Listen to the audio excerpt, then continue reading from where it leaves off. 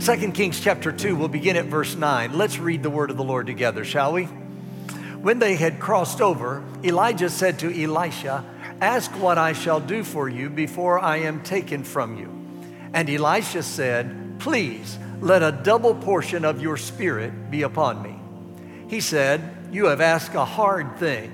Nevertheless, if you see me when I am taken from you, it shall be so for you. But if not, it shall not be so." As they were going along and talking, behold, there appeared a chariot of fire and horses of fire, which separated the two of them. And Elijah went up by a whirlwind to heaven. Elisha saw it and cried out, my father, the chariots of Israel and its horsemen." And he saw Elijah no more. Then he took hold of his own clothes and tore them in two pieces. He also took up the mantle of Elijah that fell from him and returned and stood by the bank of the Jordan.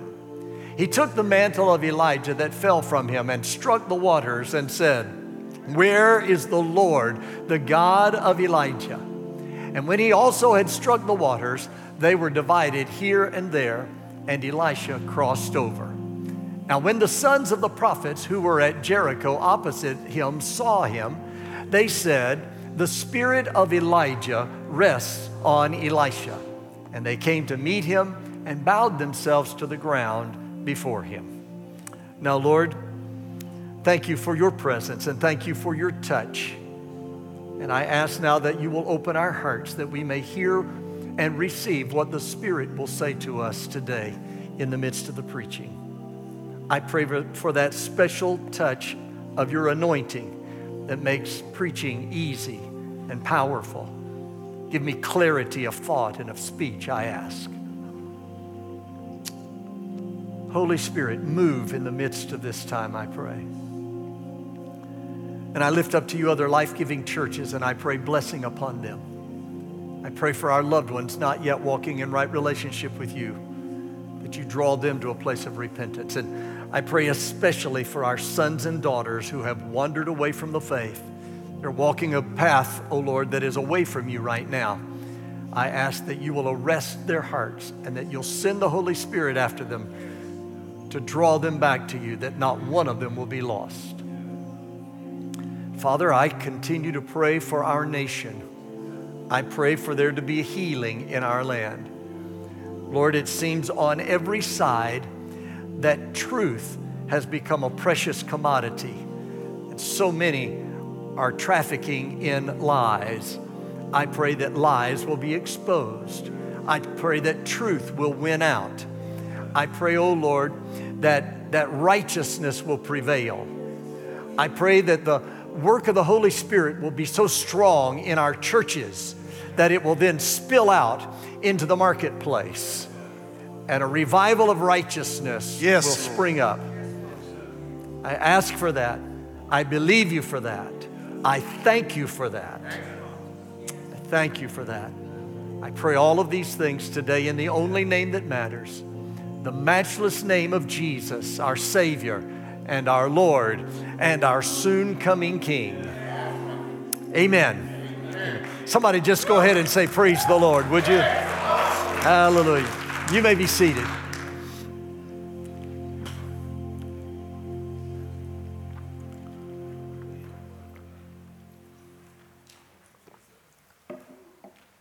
Last Sunday, I made a statement in the message about the power of the Holy Spirit that is needed in order to stand against the pressure of this age. In that message, I said, if you want to keep from being crushed, then you need a force on the inside that is greater than the pressure coming against you from the outside. See, the greater the pressure from the outside, the stronger you need to be on the inside to keep from collapsing.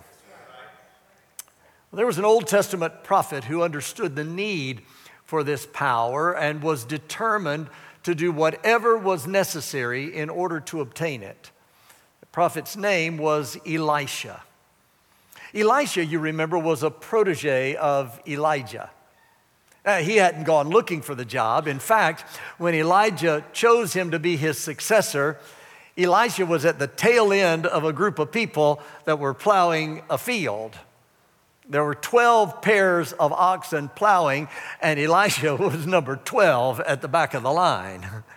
Everybody else was kicking dust in his face. He wasn't looking for a prophet's job. He was just trying to keep his nose out of the dust enough so that he could breathe. But Elijah came by one day under the leading of the Spirit of God and cast his mantle over the shoulders of Elisha. And Elisha was called into the ministry. Elisha was Elijah's helper and co-worker. He was the prophet in training under Elijah. He had seen God's hand of powerful anointing upon Elijah as this great prophet of God had boldly declared the word of the Lord, sometimes under the worst of conditions. Well, as he walked with Elijah and worked with Elijah and observed the hand of God upon the life of Elijah, he recognized a powerful anointing, and he knew that if he was going to fulfill the call of God upon his own life, he was going to need this same kind of power. Chapter 2 of the book of 2 Kings tells the steps in the process that Elisha went through in order to receive the power he needed. This story is also an illustration of the same process that you're going to have to travel if you're going to receive the power you need to live the overcoming life in this present world.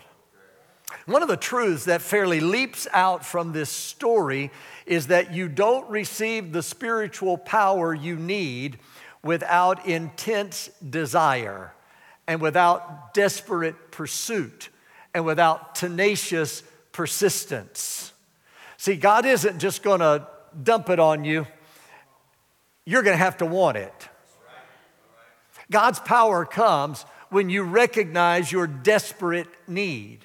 It comes when you refuse to be satisfied with any cheap imitation or pale substitute.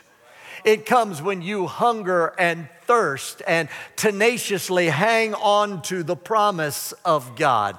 It comes when you commit yourself to the process.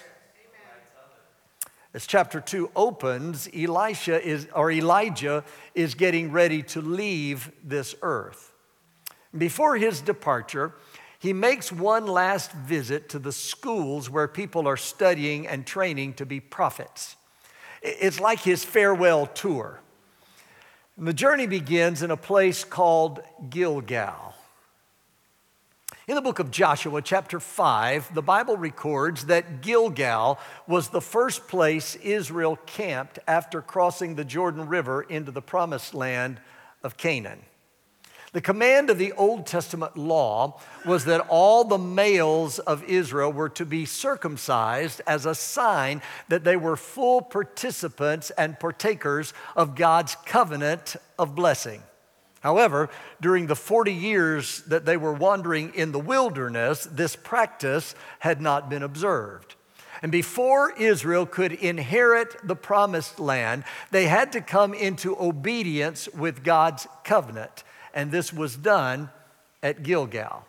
The name Gilgal means the reproach is rolled away.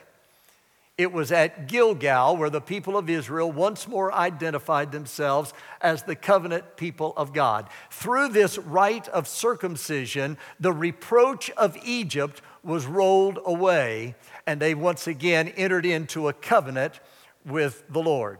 Gilgal speaks about the place where the things that are in opposition to the things of God are removed from your life. If you want to receive the spiritual power you need to live the overcoming life, you must begin by being separated from the world. You begin with what is called the new birth. You begin with entering into a covenant relationship with the Heavenly Father through faith in His only begotten Son, Jesus. The beginning place for the spiritual power that will release you from the bondage of destruction is to kneel at an altar of prayer and repent of your sins. The beginning place is for you to come to God just like you are, but you come through faith in Jesus. When you put your faith and trust in the sacrifice of Jesus as the only acceptable payment for sin, then you are declared righteous. Old things pass away, all things become new. Your sins are forgiven, you're given a brand new start. And it isn't because you earned it, it isn't because you deserve it, it isn't because you can do anything to merit it, but it's just because God loves you and His grace is absolutely amazing. Gilgal is the place where you stop being identified with the world. It's the place where you are separated from sin unto God. It's the place where you make up your mind once and for all that you're going to belong to the Lord. No turning back. No continuing to dabble around in the things of this world. You're not in one day and out the next. You're not up one moment and down the next. But at Gilgal, you recognize your need for God.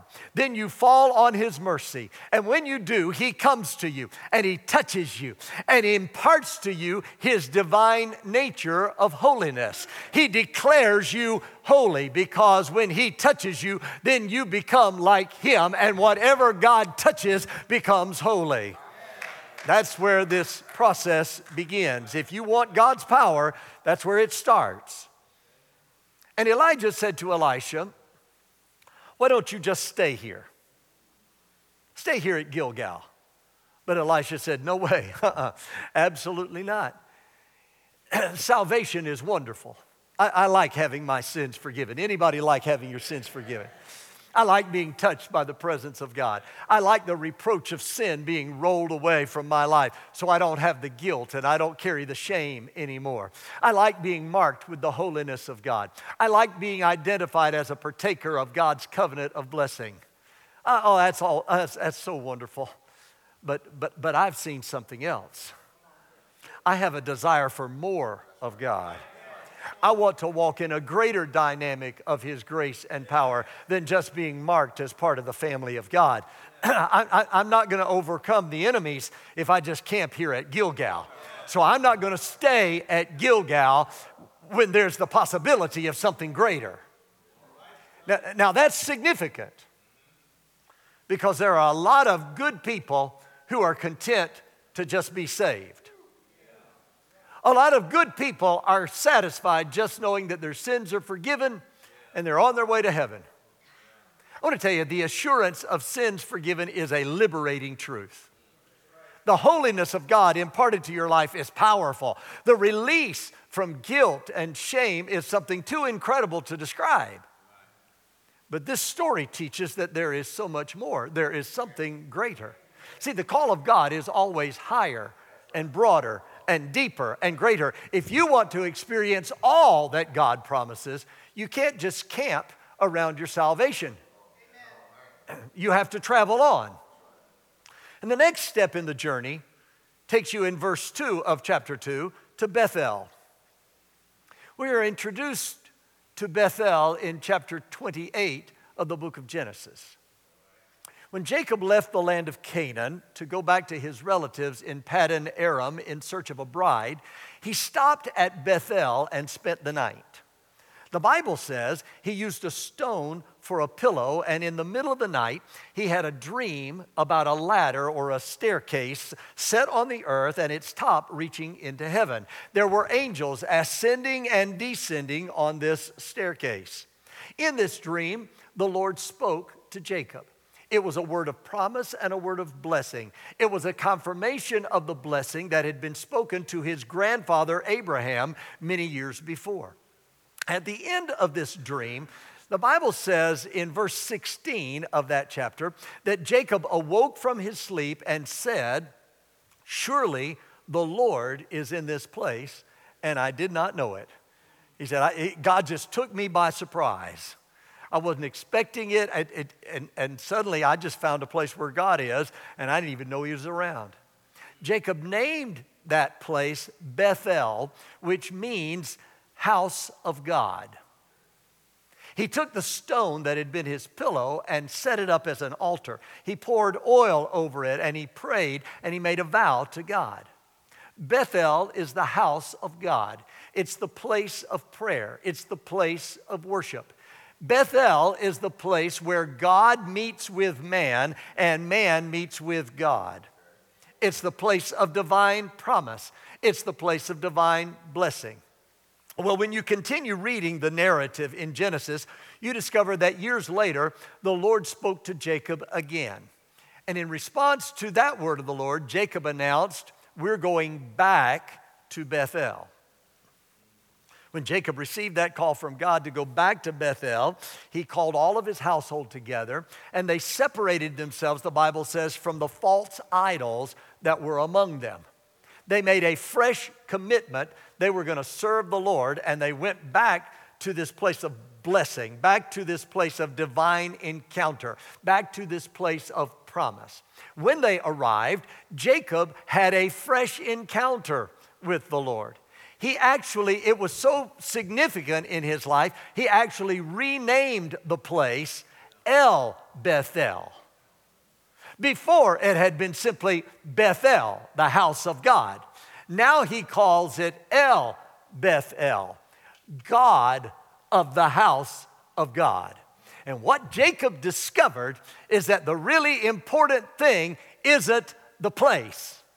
As wonderful as the place was, as important as the landmark was in his life, he discovered it wasn't nearly as significant to revisit the house of God as it was to have a fresh encounter with the God of the house. I want to tell you, that's what somebody needs to have in this place today. You don't just need to come to the house of God. This is important. I'm glad you're here today. I'm glad you're online. But you need an encounter with the God of the house.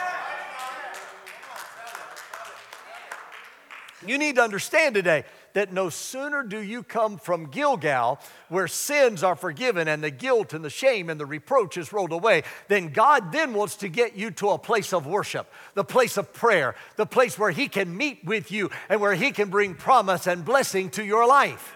When your sins are washed away and you're marked with the holiness of God, then God thinks it's important for you to spend time in fellowship with Him.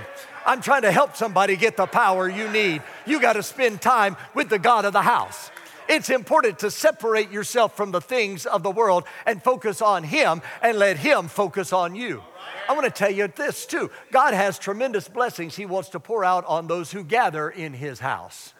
He has tremendous promises He makes to those who separate from the things of the world and gather in His house. God will meet with you in His house. In fact, I would suggest to you that there are some powerful spiritual things that can only happen to you in His house. When you enter into His presence in worship, He will meet with you. He will touch you. It's in the house of God that you will have fresh encounters with the God of the house, and your life will never be the same. But understand something. God's blessings and God's promises of blessing and God's promises of help are not the anointing of His power. Being overwhelmed by His presence to the extent that you can't stand up anymore is an incredible experience. It's His touch. But it isn't the same as receiving the anointing of His power. You mark it through the Bible. Watch this. When people are touched by God, they are often overwhelmed by His power. To the point that they fall on their face. They can't stand up. But when people are anointed by God, they are made to stand on their feet and they're sent out to do the work of God.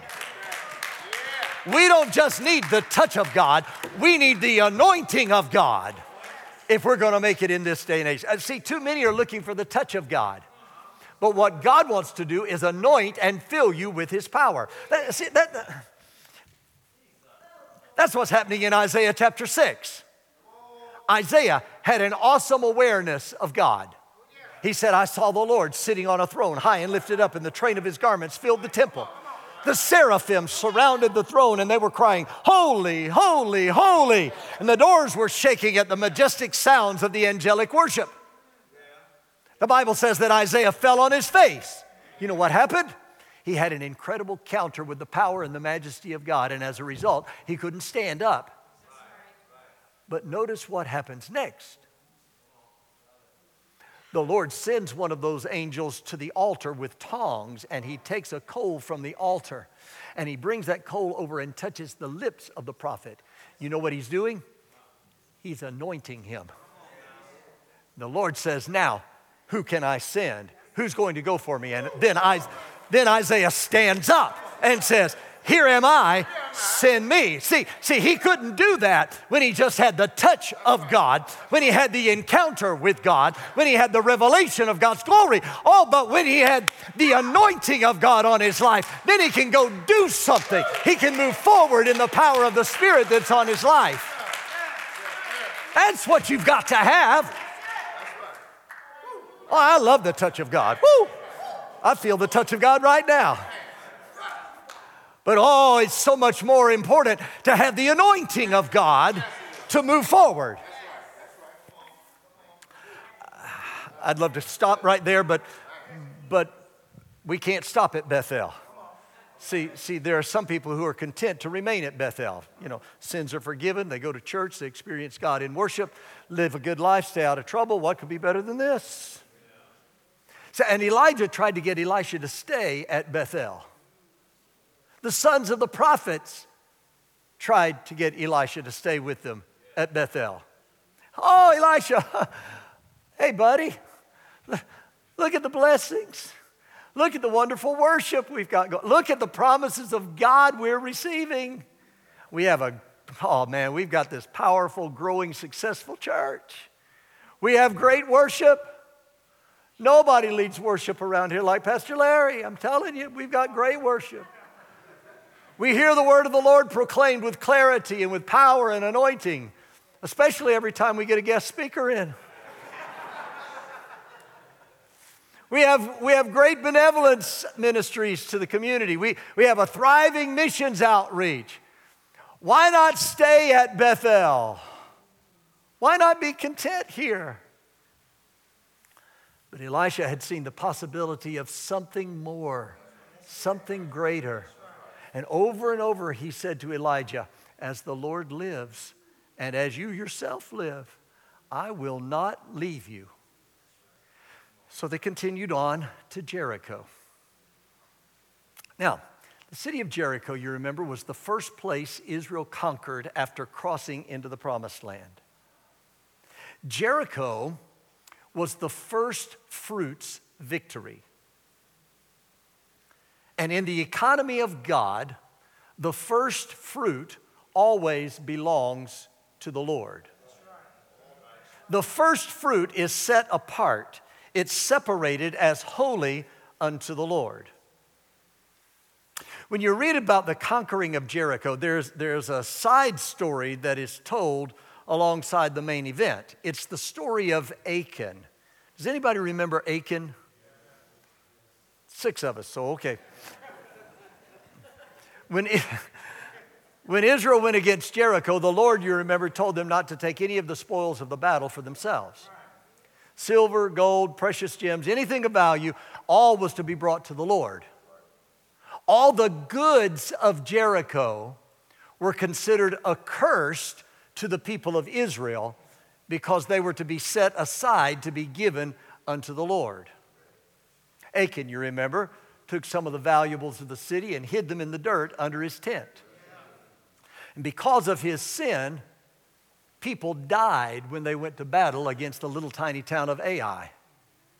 That should have been just a walkover, a pushover.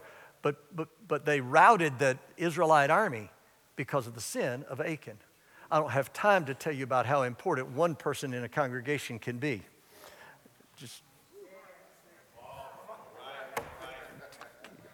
I want to, but I got to move on.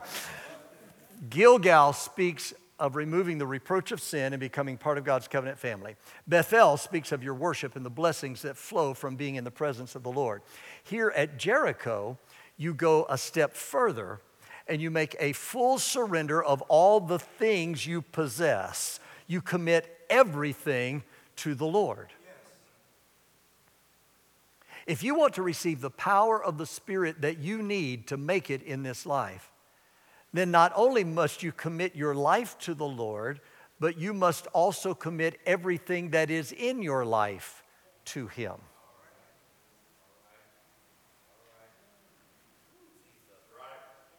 Here's what I've discovered.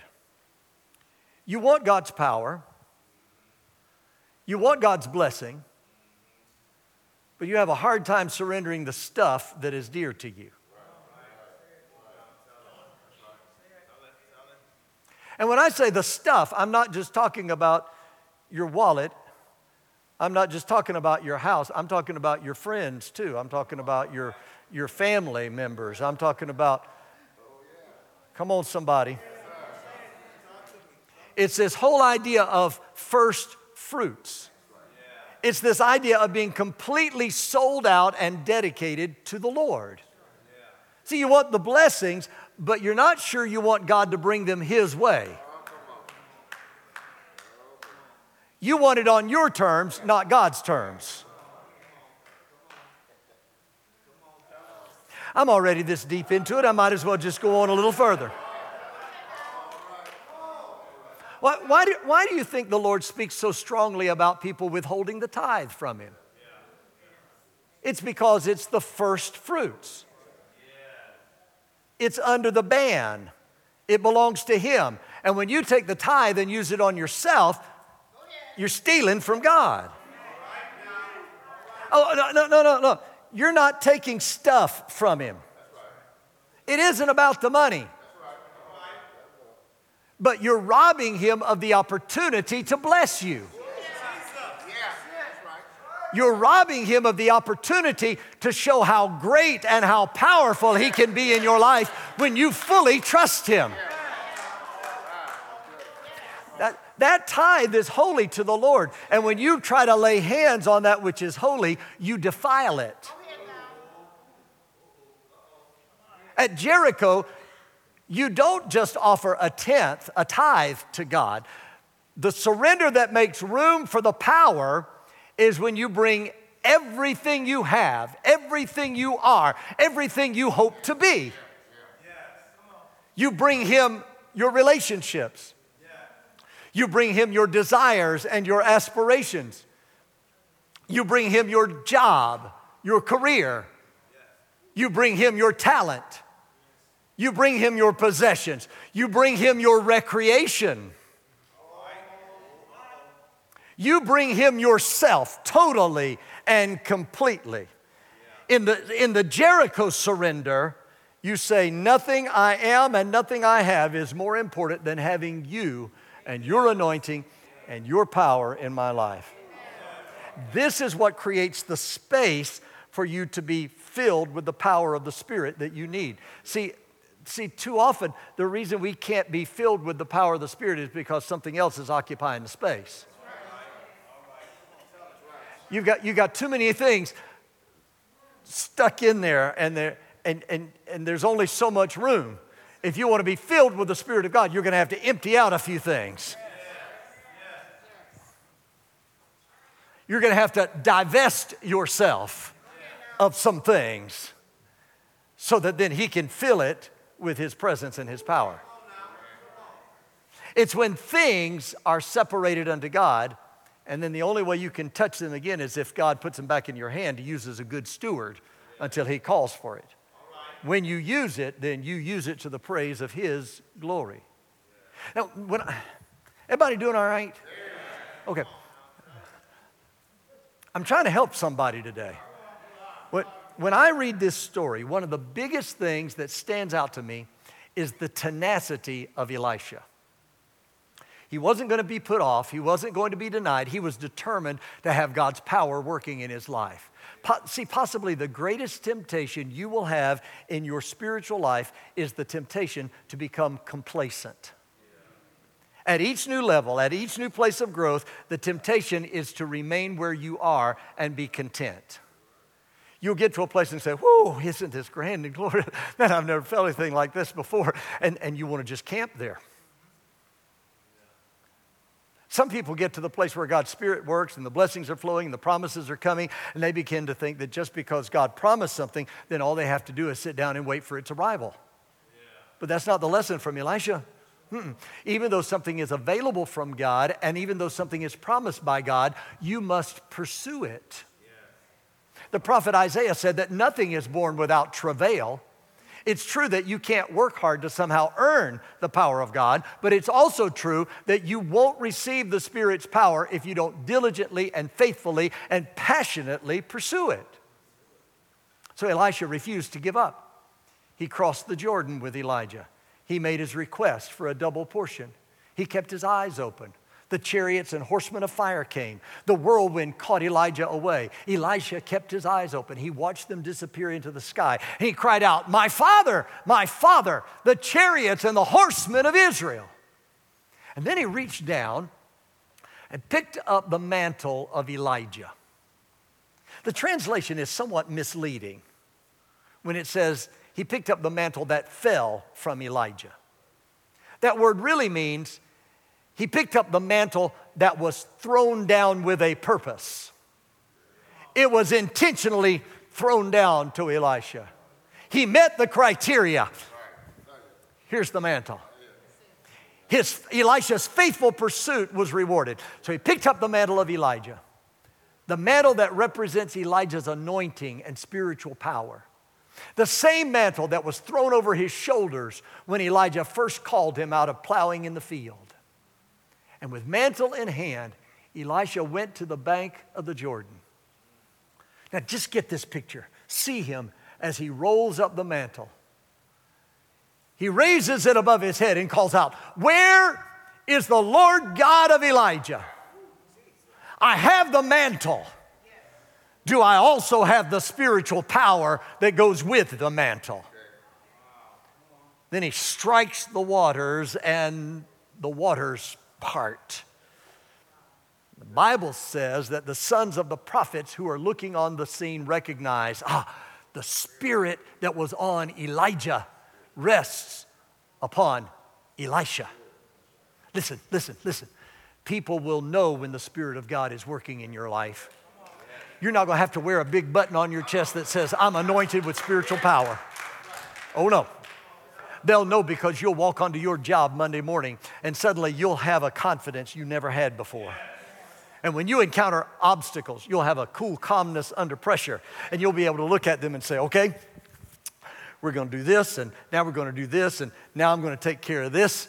It'll just all fall into place. And people around you will see what's going on. And they'll say, I don't know how that happened. I'll tell you how it happened. It's because there's a spiritual power and anointing that is placed in your life. See, I'm talking about something being different in your life. I'm talking about a transformation. I'm talking about a new peace and purpose in your family and your home.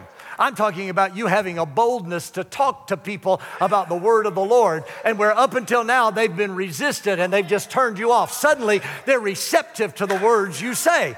I'm talking about having an authority and a power to push back evil and to bring light and hope to a dark place. Powerful anointing. The sons of the prophet said, I see it. The spirit that was on Elijah rests upon Elisha. See, what they didn't know at the time was that it was that same spirit times two. It was a double portion anointing. You check it out. Follow the story of Elisha. You'll discover that he performed twice as many miracles as Elijah. Now watch, at his death, he was one short. But later on, a dead man was hastily thrown into his grave, and when the corpse touched the bones of Elisha, the corpse was resurrected and became the final miracle to make twice as many miracles as Elijah. Double portion anointing. I wish I had time to talk about those miracles, because each one of those miracles illustrates the kind of spiritual power that is available to you when you are passionate for God's power. The bitter water made sweet. That's the power of God to work in your life. All that bitterness, He'll just heal all of that and make it sweet one more time. The poisonous stew made nourishing. Leprosy healed and cleansed. The axe head floating. What in the world? That's you who have gotten dull, you who have lost your energy, you who have lost your cutting edge, you who have just become so passive and you're on the verge of burnout. I want to tell you, you can recover your cutting edge. The axe head will float one more time with the power of the Spirit of God. The miraculous multiplication of oil to supply financial need and restore the fortunes of a destitute family. God will do that by the power of His Spirit. Oh, even the restoration of life to a young boy. That young boy represents your future. I want to tell you, God, by His Spirit, will resurrect and restore your future.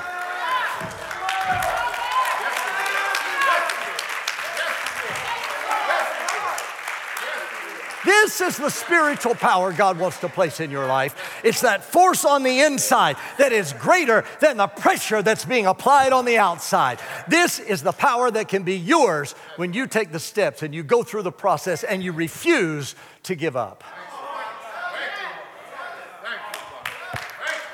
Pastor Larry, come here and play me down. Today, the Lord wants to place within your heart, a desire for something more.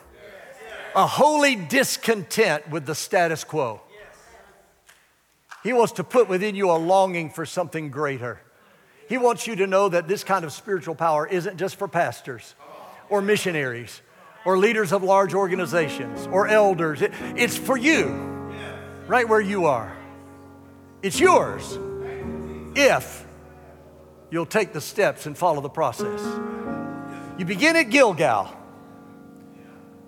I'm talking to somebody, you need to repent of your sin and have the reproach of the world rolled away.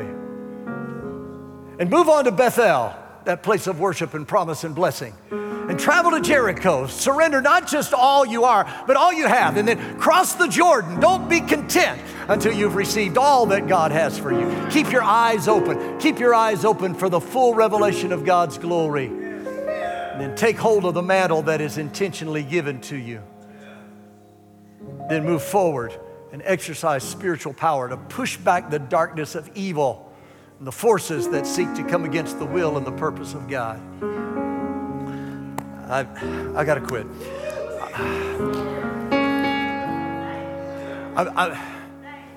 Y'all stand. That'll help me quit faster. I want to issue an invitation and a challenge. An invitation and a challenge.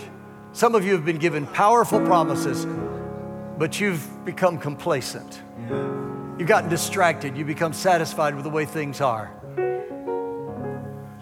You can be a champion for God. You can be a powerful warrior that will put spiritual forces to flight. God's just looking for a surrendered heart. Will you be that person who refuses to give up until you are empowered and anointed by the Spirit? Bow with me, please. If that's you, if you're a candidate for that, you say, that's what I want, that's what I need, I want you to put your hand up. That's me. Online, there in your living room, there in your bedroom, there in your office, wherever you're watching, if that's you, put your hand up. Now put your other hand up and just say, fill me, Lord. Come on, make that your prayer. Make that your heart cry. Fill me, Lord. I've got to have your touch. I've got to have your anointing. I've got to have your power. I've got to have your Spirit. I can't do it by myself. Fill me, Lord.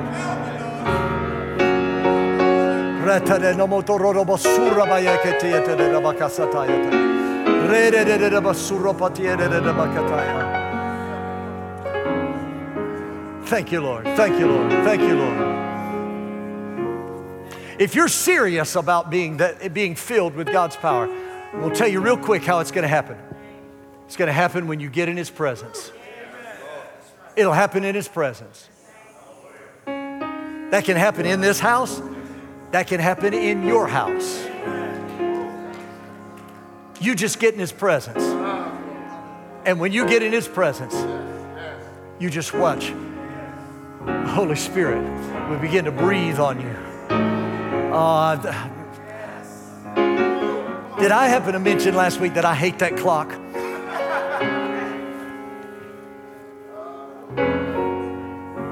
Come, Holy Spirit, into the life of every person who is part of this service today. Come into their life. Fill them to an overflowing with your presence and your power. We need you, Holy Ghost. In this day, we need you like we've never needed you before. What we had yesterday was good, but we can't go off of yesterday's anointing. We've got to have a fresh touch. We've got to have a fresh power. We have to have a fresh infilling. We have to have a fresh anointing. Fresh. We have to have daily bread, Lord. New manna. Thank you, Jesus. Thank you, Jesus. Thank you, Jesus. Yes, Lord.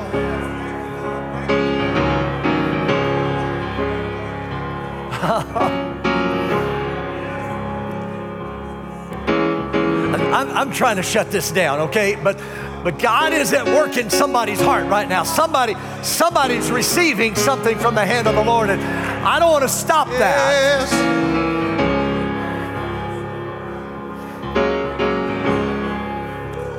I feel your touch right now, Holy Spirit. Thank you, Lord. Thank you, Lord.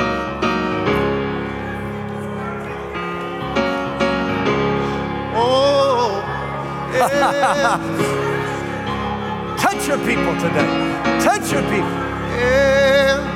Oh. Thank you, Lord. Thank you, Lord. Thank you, Lord.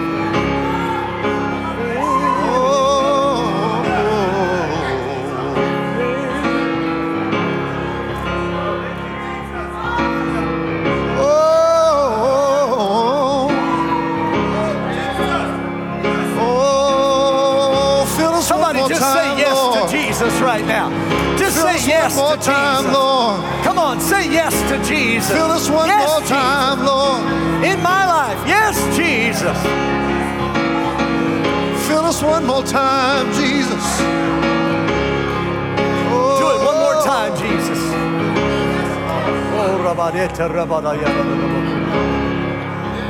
Thank you, Jesus. Thank you, Jesus. Thank you, Jesus. Thank you, Jesus.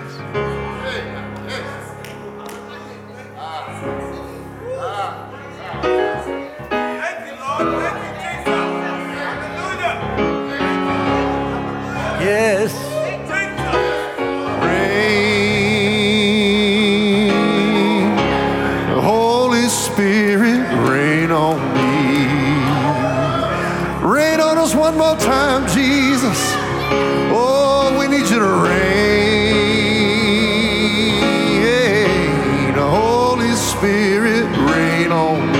Come on, make that your prayer. Sing it again, Pastor Larry. Oh, send the latter rain, Lord, rain. Holy Spirit, rain on me. Yes, send down the rain, Lord, rain. Holy Spirit, rain on me.